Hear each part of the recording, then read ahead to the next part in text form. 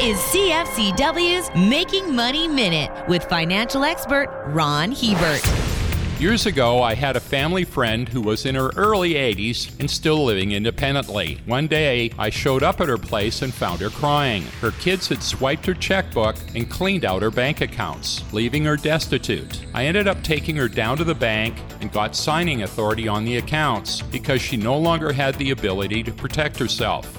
If your parents or loved ones are getting on in age and having difficulty managing their money, it might be a good time to take control of their finances before others get there first and help themselves. For more information, listen to our Making Money show hosted by Ron Hebert and Gord Whitehead at letsmakemoney.ca or cfcw.com.